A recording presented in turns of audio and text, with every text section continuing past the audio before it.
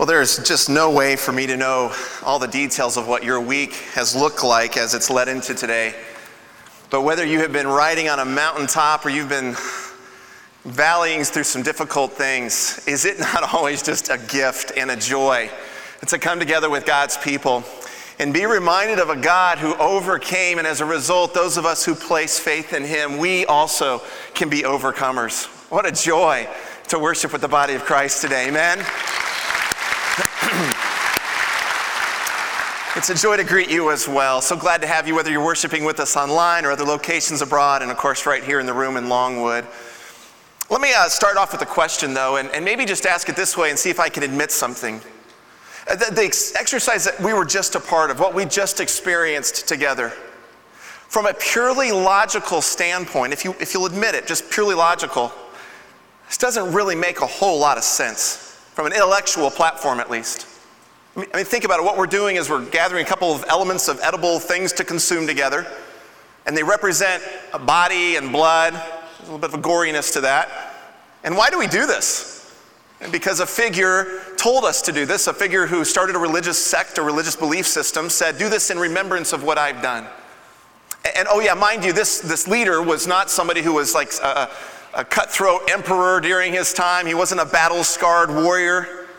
By all accounts, he was a pitifully poor, seemingly insignificant, random figure in history, who, by the way, lived 2,000 years ago, spoke a language that nobody in this room could even speak. But with rhythm and routine, we take elements and we remember what he did for us. But with all that in consideration, any time any survey is conducted to try to identify who is the most influential person of all history, always at the top of the list, Jesus Christ. Any surveys that are done and conducted to try to figure out the most respected individual of all of history, Jesus. When you think about all the songs, who has had more songs written and sung about him, and who has had more artistic pieces, paintings or sculptures done to reflect his likeness or to capture an image of this character? Jesus, no one else more than Jesus. Who has more self-described and self-professing followers in the world today? No one more than Jesus. What's interesting to note is this: during the decades prior to Jesus' time on earth and the decades following, he wasn't the only one that claimed to be a Messiah. There were dozens of others who claimed to be the Messiah, the chosen one, the anointed deliverer for the people of Israel. And what would happen often is they would gather a bunch of people around them. They would have a little religious group that would form, and some type of a faith system would emerge where they saw this person as the fulfilled messianic person. And ultimately what would happen is that person would be up against the rulers, and he would normally get killed and often executed. And game over. Pack up your toys, go home. This thing wasn't what we thought it would be, right? All of the time that happened, except for in one unique case. Only one time was the leader of the organization executed, and yet it didn't fall apart, the teachings and the group that had followed his leadership. They didn't fall apart. In fact, it did the opposite. It exploded. Within 300 years of his teaching, all of the Roman Empire, in spite of severe persecution, all of the Roman Empire is saturated with the message of Jesus. And within 2,000 years, we find ourselves in a room in Central Florida, or wherever it is you're worshiping with us, doing exactly what he told us to do, taking elements out of faith, remembering what he has done. My goodness, who is this person named Jesus? Last week, if you were with us, you might remember Pastor Joel brought us to one of the most important questions that we can face anytime we ever have an apologetic or a faith discussion with someone else. What do you do? What does your teaching and your belief system, what do you do with Jesus, the Christ? That is the most important question that we can ask. His teachings, his life, what he claimed, what the scriptures say about him, what do you do with him? Because a lot of the other stuff is secondary. What we do with Jesus is primary. Those who want to go on a study of the scriptures to find out about the teachings of Jesus or about his life and of those who followed him, obviously usually go to the New Testament. It makes sense. That's where his story is contained for the most part. And besides that fact, when you get into the Old Testament, if you've ever looked through some of the Old Testament scripture, it's a little crazy in there sometimes, you know? Not only is it kind of maybe look irrelevant or almost archaic, I mean, after all, it is the Old Testament, right? It's got to mean something. But there's some crazy stuff in there. There's blood and violence and battles, and there's so much confusion in there. In fact, some of you might have seen this week there's a new show coming out on, I think it's this Tuesday night. It's of Kings and Prophets. Some of you may have seen the trailer on that. I saw a little clip, an excerpt by the producer, and this is what he had to say of the new show coming out. By the way, it's intended to depict the stories in 1st and 2nd Samuel, books of the Old Testament, life of David and Bathsheba and King Saul and Samuel and others. This is what he says about it. This show is a story of the Old Testament, one that is violent and sex-drenched. We hope to present a show that is tasteful but is also telling of the story that you would read if you went to pick up the Bible. Well, leave it to a producer to maybe sensationalize a little bit some of the elements of the story. And yet, he's onto something. There is some truth to what he says. You turn the pages of the Old Testament and you see a lot of violence. You see a lot of blood. You do see a lot of PG-13 at best content in there that can leave one a little confused when we look just at the story itself. But what's often so easy to miss is this. Inside of all of those stories, there is a meta-narrative. There is a major story within all of those stories. Like taking all the pieces of a puzzle and putting them together. Each piece plays a part in a whole that tells a whole complete picture. What's even more is that when you look even closer, you'll see that through all of the pieces and through the story itself as a whole, there's this thread that is woven through it. Every genealogy, every battle and skirmish, every king, every prophecy, every parable, every piece of poetry, over and over there is this consistent thread, a crimson thread that is woven all through the story of Scripture. And it's a powerful story. It's one that we base our faith system completely on. And we can find incredible confidence in the continuity of Scripture as a result. In fact, let me just give you a couple unscripted, real quick, couple sidebar things here. What I've learned about myself in preparation for messages is this. You probably have noticed whenever I've spoken, I kind of transcribe and I type out notes and I try to highlight along just to keep me where I want to go on track. And what I've learned about myself is usually it takes me about 7 minutes to get through one page. So when preparing for a message, I usually go about 4 pages or so, figuring that's about the length of content. In preparation for this message today, I came up with 12 pages of notes. So you're going to get a lot of extra free stuff. And I plan to cover them all in complete detail for you today. So I'm totally kidding, I promise. What that means is there's a whole lot. We're going to cover a lot of scriptures and touch on a lot of little pieces in the Bible. But there's so much that's been left on the cutting room floor this week. So much that I hope that if you're a student of the Scripture, even if you're a skeptic and you've wondered and you wanted to kick the tires on this, I hope you'll have your appetite whet a little bit for the truth and the teaching in this portion of the Scripture called the Old Testament. It tells us so much about our faith. In fact, the other disclaimer I just wanted to mention is this. This week has been really powerful for me as I've studied through preparing for this, because I got to tell you, my fingerprints have been on pages in the Word of God this week that maybe I haven't looked at in a while. Just they get kind of lost in the shuffle. They're not the go-to text usually.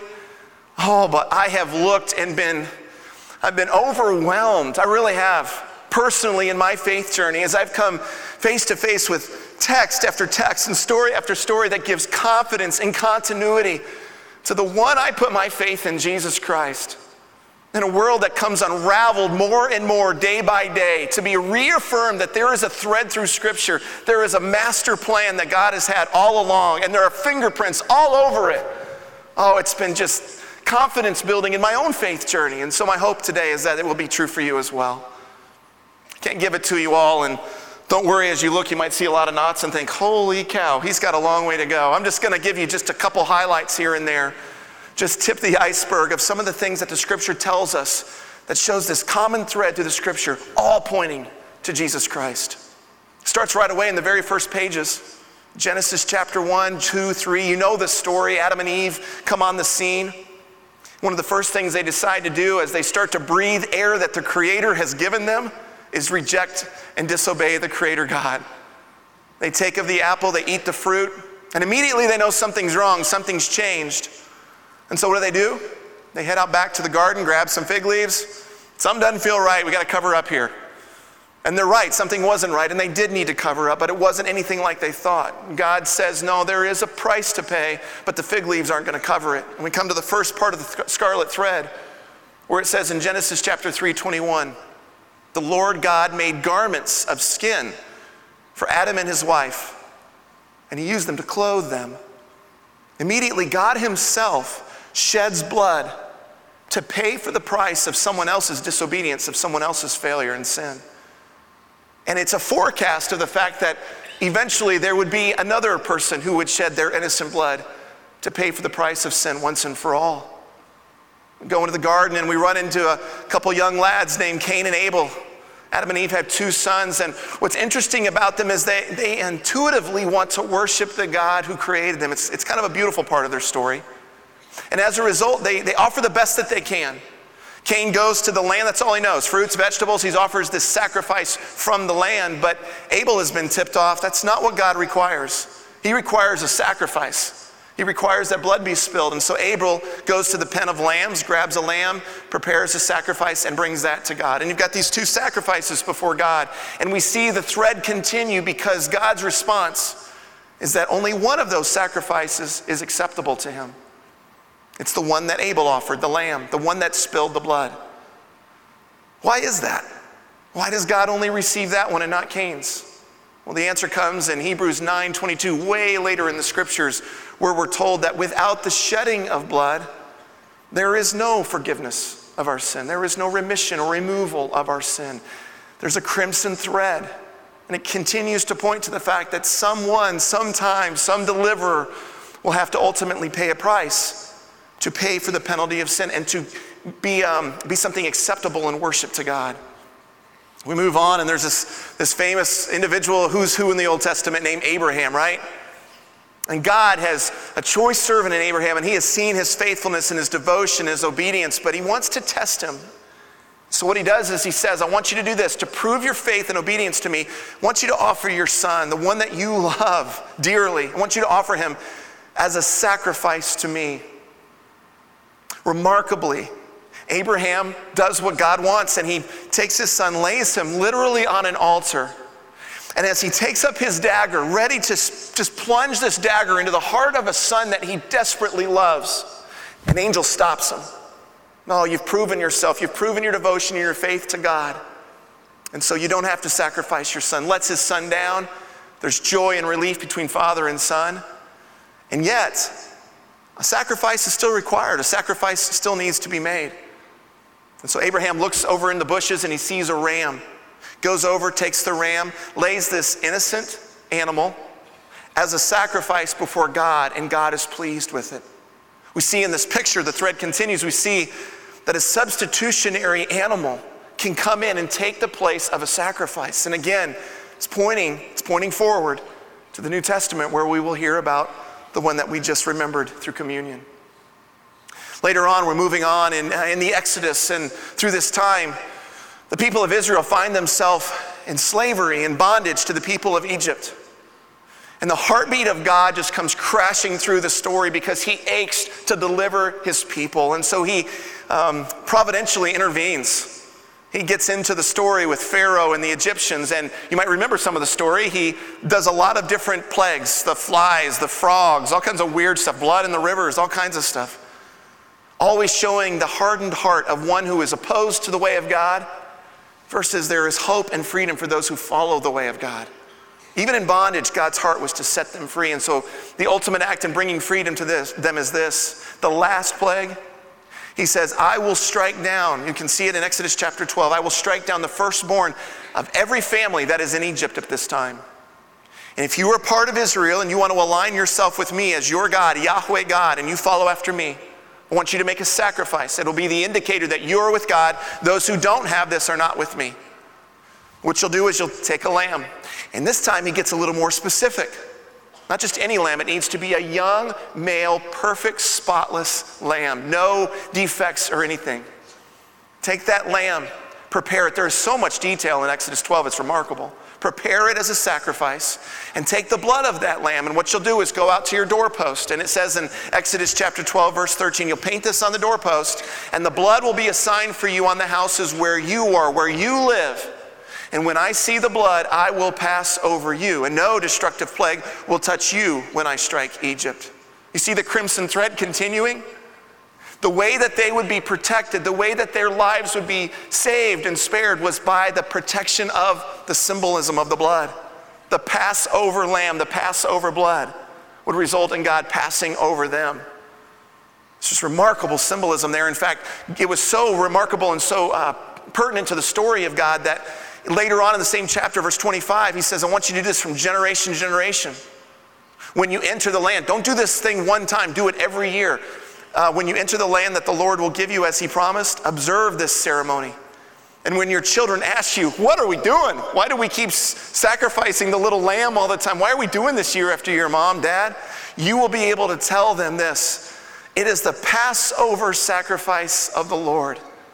Out of his love, out of his great plan, out of his provision, he passed over the houses of Israel in Egypt. And he spared our homes when he struck down the Egyptians. Part of God's ultimate deliverance story for his people involved a crimson thread that would ultimately point to the cross, to the Holy One, the true Lamb of God. In fact, think about this. When John introduces Jesus in John chapter 1, John the Baptizer, the forerunner of Christ, how does he announce him? He sees him in the distance, and in John 1:29 he says this, the next day Jesus is coming and John shouts out, behold, get this, the Lamb of God who takes away the sin of the world. The Lamb of God who takes away the sin of the world. There are a lot of mascots that teams like tigers and bears and lions. To shout out to somebody as a lamb is not quite the masculine macho thing, right? But man, they knew what he meant when he shouted it out. The Lamb of God, wait a second, generation after generation. This is what we've been doing. We've been sacrificing a lamb to acknowledge our sin. This is the Lamb of God that will take away the sin of the world. It's just remarkable, the crimson thread all through Scripture. It's during this time in the Exodus that God begins to give the law to Moses as well. The law played an incredible part in the Old Testament. It can be kind of confusing for us, but in a nutshell, the point of the law was to bring order to disorder. It gave these guidelines and standards that God would require of his people to live before him. He's a holy God. He has a standard. He has some barriers, some out of bounds. Don't do this and do this. And he just gave this as a script for them.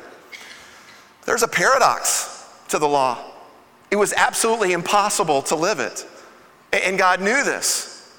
So as a result, as they were held to the standard to live the law, as a result, there had to be a payment. Even though there was a paradox, he still required a payment. A sacrifice would continually be made. You get into Leviticus and you get into Numbers and different books like that, and you see all the very specific detail of all the sacrifices for all the different sins and all the different seasons.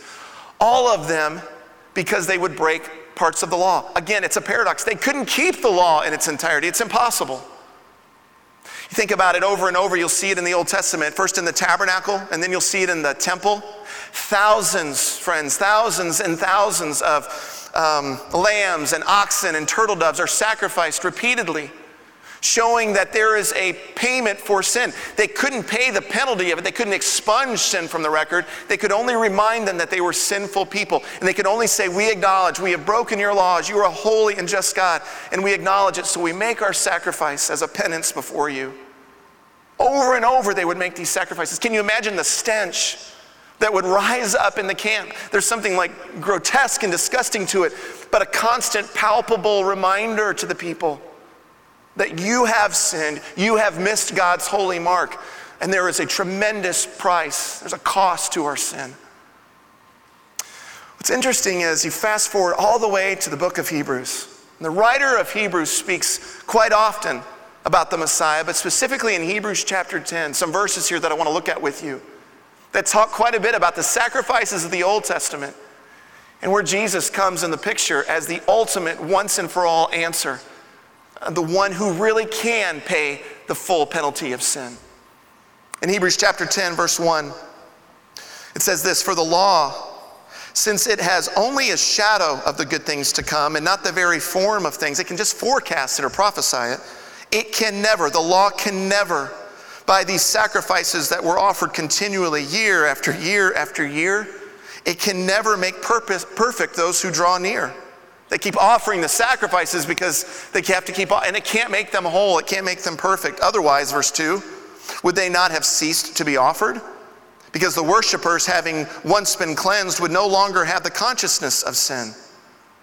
In other words, here's the thing. The best they can do is acknowledge their sin. They can annually or day after day and week after week be reminded of their sin, but they can't yet be forgiven fully of their sin. It says in the next verse here, for it is impossible, verse 4, for it is impossible for the blood of bulls and goats to take away sins. All they could do in the Old Testament, out of obedience to the law, all they could do was offer bulls and turtle doves and goats and lamb, but that couldn't take away their sin. Verse 5, one of the great words of Scripture, therefore, when it talks about Jesus, that there was something in the crimson thread in the Old Testament that couldn't be fulfilled. But God had a plan, so therefore, enter Jesus. Verse 5, therefore, when he comes into the world, he, Jesus, says this, sacrifices and offerings, you have not desired that, but a body you have prepared for me, my body, Jesus says. It's not whole burnt offerings and sacrifices for sin that you have taken pleasure in. It's kind of a confusing verse. Anybody, what did he just say? Because didn't he keep offerings, or God keep demanding that sacrifices be offered to him? Yes, but that's not his ultimate desire in it. What Jesus is saying here is this, that it's the heart I'm after. It's not the activity or the ritual of slaying a lamb or spilling blood. It was symbolic of the fact that I want to fully forgive you, to fully be restored with you in relationship. And it couldn't be done in the Old Testament. Bulls and lambs and all the sacrifices couldn't cover it. So Jesus enters the picture and says this, the submissive son to the Father. Verse 7, then I, Jesus said, behold, I have come. Proclamation, behold, I have come. For in the scrolls of the book it is written about me. I have come to do your will, O God. Behold, I have come. Think about it in the garden where Jesus says, let this cup pass over me. Nevertheless, it's not my will, it's yours. I have come to accomplish your will for my life. This crimson thread, this master narrative plan that God has always had from the beginning. Jesus is the ultimate fulfillment of it. It continues on in Hebrews chapter 10. Then he, Jesus, said, again, behold, I have come to do your will. He repeats it. He takes away the first in order to establish the second. Takes away the first. We no longer sacrifice animals as a reminder of our sin because Jesus himself has once and for all paid the penalty for our sin. Verse 10, by this we will have been sanctified through the offering of the body of Jesus Christ once and for all. We're 2,000 years removed from these words being written and these words being shared, but I can't tell you the joy, the awe, the connect the dots that had to be taking place in the ears of the listeners and their hearts as they realized that this crimson thread that they had experienced generation after generation after generation, Jesus Christ is the ultimate answer. There was no need to sacrifice lambs. There was no need to sacrifice bulls anymore. They had all been symbolic of the one who would come and ultimately sacrifice himself. The one without blemish, the one without spot, the perfect Lamb of God, once and for all. And Jesus knew this. Jesus knew this was his mission. He says in Matthew chapter 5, do not think that I came to abolish the law or prophets. No. I did not come to abolish, but to fulfill them, to complete them. Paul reaffirms that in Acts chapter 13 as he's preaching. He says, we tell you the good news, the gospel. The proclamation is this. What God promised our ancestors, he has now fulfilled for us, their children, by raising up Jesus. Through him, everyone who believes is set free from every sin, a justification that you were not able to ever obtain under the law of Moses.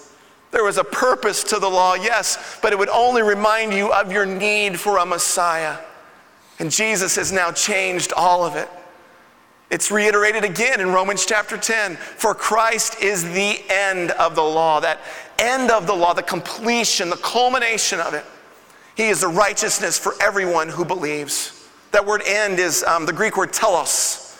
It's this idea of, let me give you a football analogy of it, okay? What telos means, the end, the culmination, because I like football and maybe this will help you. It's like a team that has been driving and just drudging 3 yards at a time, 2 yards at a time, all the way up the field. And then they can see the goal line at the end, but they keep pushing and pushing. They're part of a crimson thread, right? They just keep pushing and pushing and pushing. And they hand the ball off to Jesus and say, take it into the end zone. And Jesus completes it. Telos, he sees the end of it, puts it in the end zone, touchdown, spike the football, once and for all, it's paid. There is no more drive needed. There is no more sacrifice needed. The crimson thread has come full circle. Amen? That's what it is. That's the crimson thread all through Scripture. I'm a Notre Dame fan, and I got to put a Notre Dame little plug here. You know Touchdown Jesus out there, right? I mean, there might be something to that, if you know what I'm talking about outside the stadium. There are so many prophecies in Scripture, there's just not a lot of time to tell you this. But there are prophecies all over the Testament forecasting Jesus Christ. Theologians can argue anywhere from 300, 450 different prophecies. There's just hundreds of them that talk about Jesus. Can I just give you a few of them on this crimson thread? You ever looked at, let me start with this first of all, just to kind of put the weight of this. You know we're in this super joyful, super love fest of a presidential election season, don't you? You know, this is a joy right now, isn't it? Woo! Imagine, can you imagine, go back 12 months ago. Who could have forecasted 12 months ago some of the names of those who would still be standing as possibilities for our president? Just 12 months ago. So let's take it a step further though. Just imagine, forget the presidential election of 2016. Go to 2064, like maybe 50 years from now, every 4 years, 2064, there should be an election. Take a stab, I'll give you $1 billion if you can tell me who you know will be the president. I'll give your kids and grandkids $1 billion if you can tell us who will be the president that will be elected in 2064. Better yet, tell us what city they'll be born in. Tell us what family they'll come from, all those things. It's ludicrous on one level, isn't it?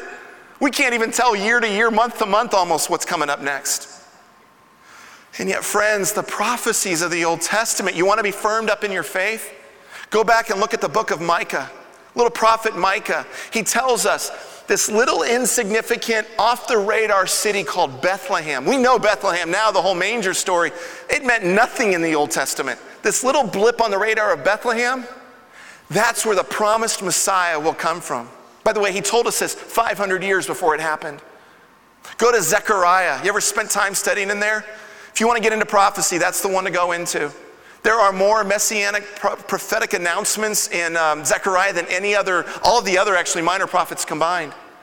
It's in Zechariah that he tells us that there will be a king, the Messiah will be a king who will sacrifice his life on behalf of those he is leading.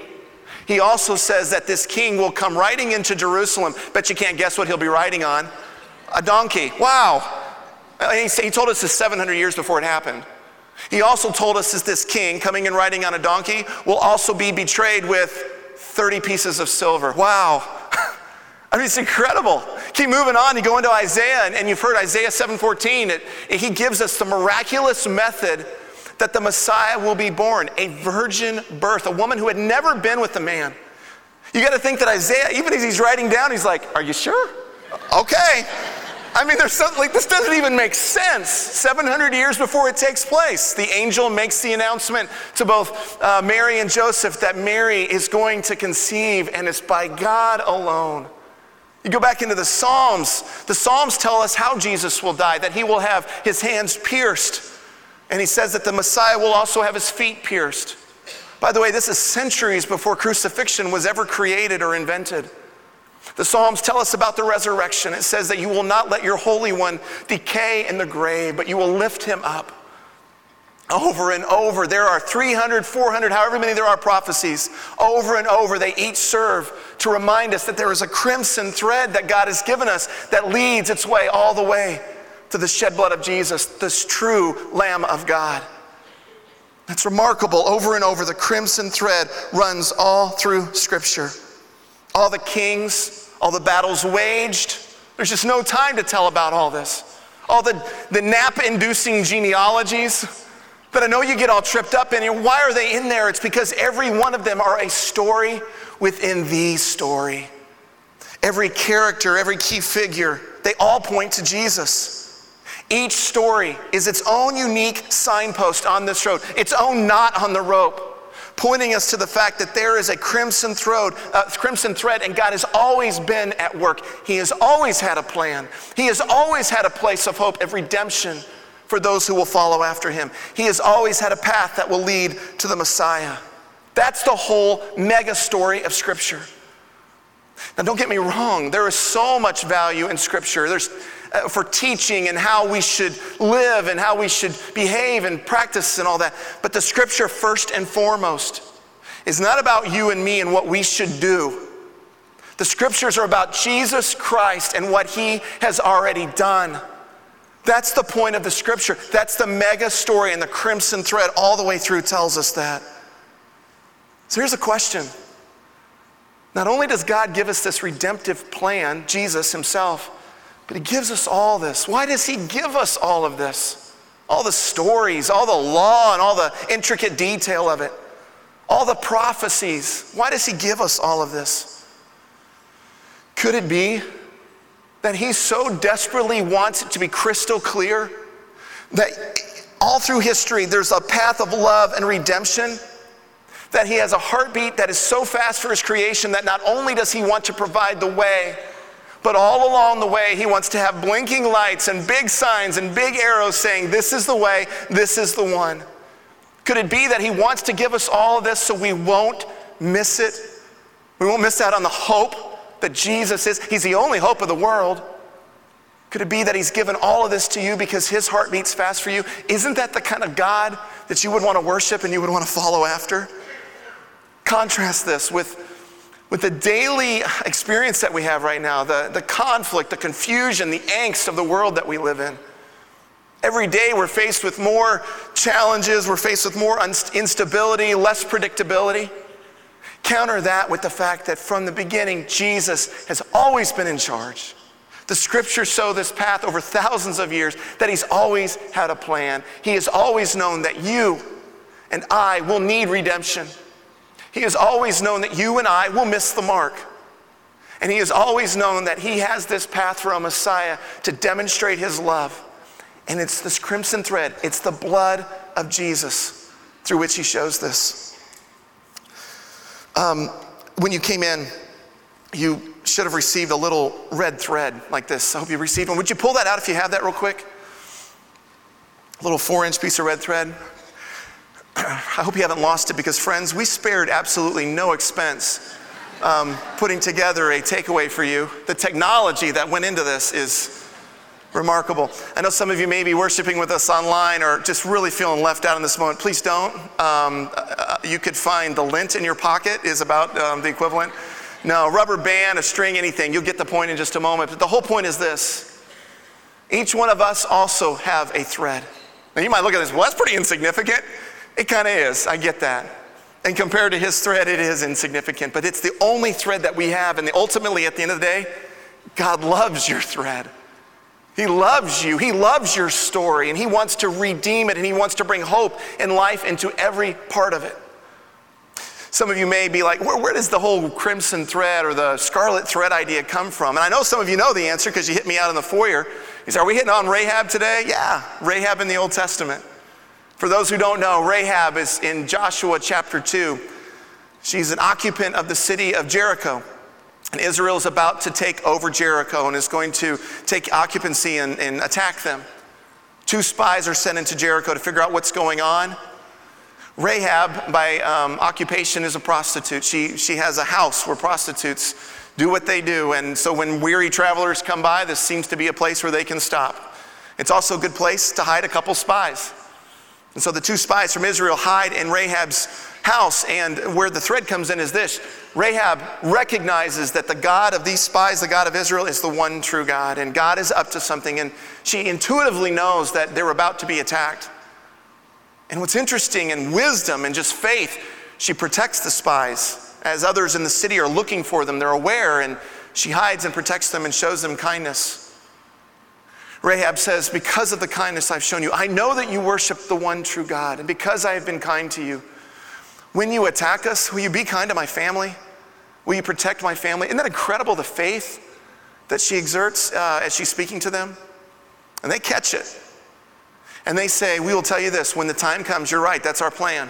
And when the time comes, if you will hang a cord, this red cord, out of your window, symbolically letting us know where you live, all of your family that gather inside that room, in that home, will be protected when we attack.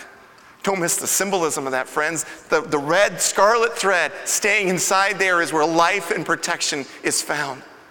Sure enough, Rahab hangs the cord out there. The city is attacked. Her life, her family is spared. It's an amazing story, Joshua chapter 2.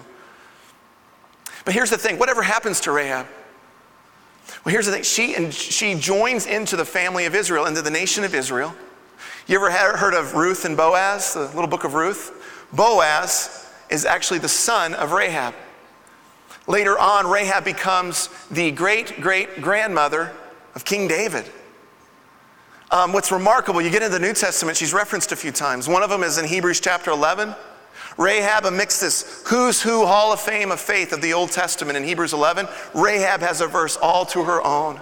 By faith, Rahab, when she protected the spies, God delivered her and saved her life. It's remarkable. But the verse in the New Testament that I love about Rahab is this. It's the first time her name appears in the New Testament. It appears in the first book of the New Testament. The first page of the New Testament, the first paragraph of the New Testament has the name of Rahab. You know why? Because she's in the lineage, she's an ancestor of Jesus Christ. Can you believe that? God takes Rahab's story, her thread, and weaves it into the story of Jesus. This crimson thread has way in the back, and there's a lot of sultry figures in the crimson thread, but it has a prostitute way at the beginning who was part of it, who God is able to take that thread and redeem it and give life and make it part of the story. You may be sitting here and you think, my thread is junk. I've got nothing to offer God. In fact, the only thing I do have to offer God is horrible. It's embarrassing. And you may think your story is too dark to be a part of his story. Ask Rahab.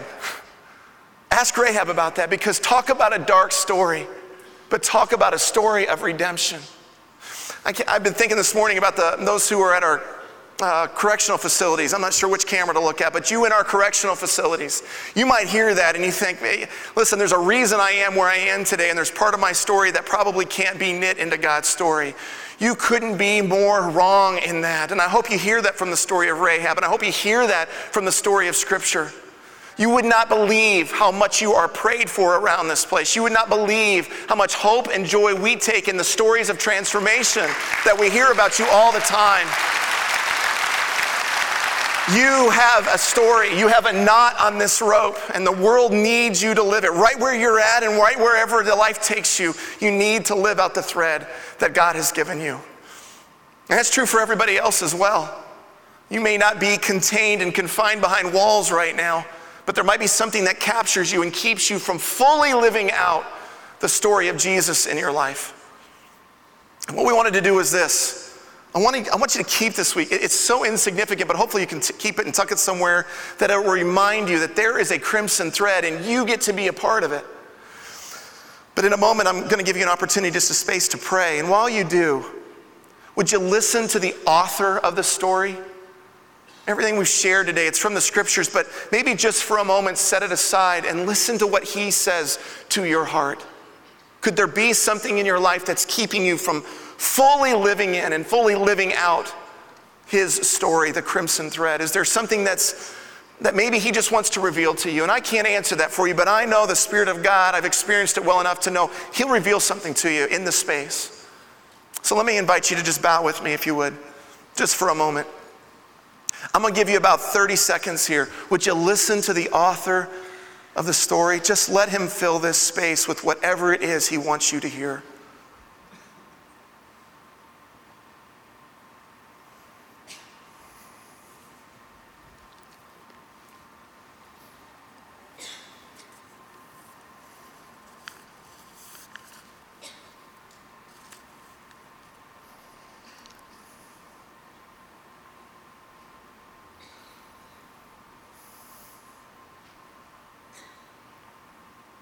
Father God, may you complete whatever it is you've placed in the heart of each individual here and each individual worshiping with us online. Will you complete whatever it is your desire is according to your will?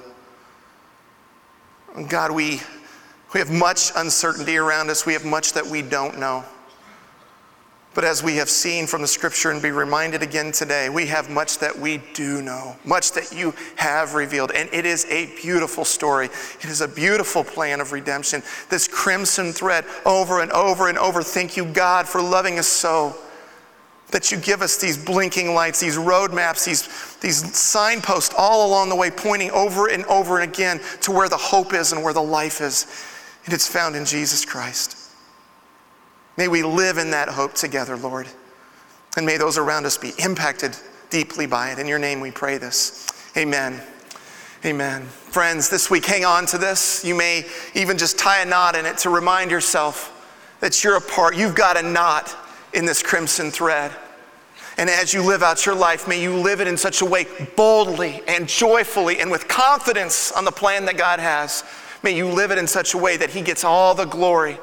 And it all points back to the crimson story of Jesus Christ. Let your life be lived out. Let your story be lived out for him.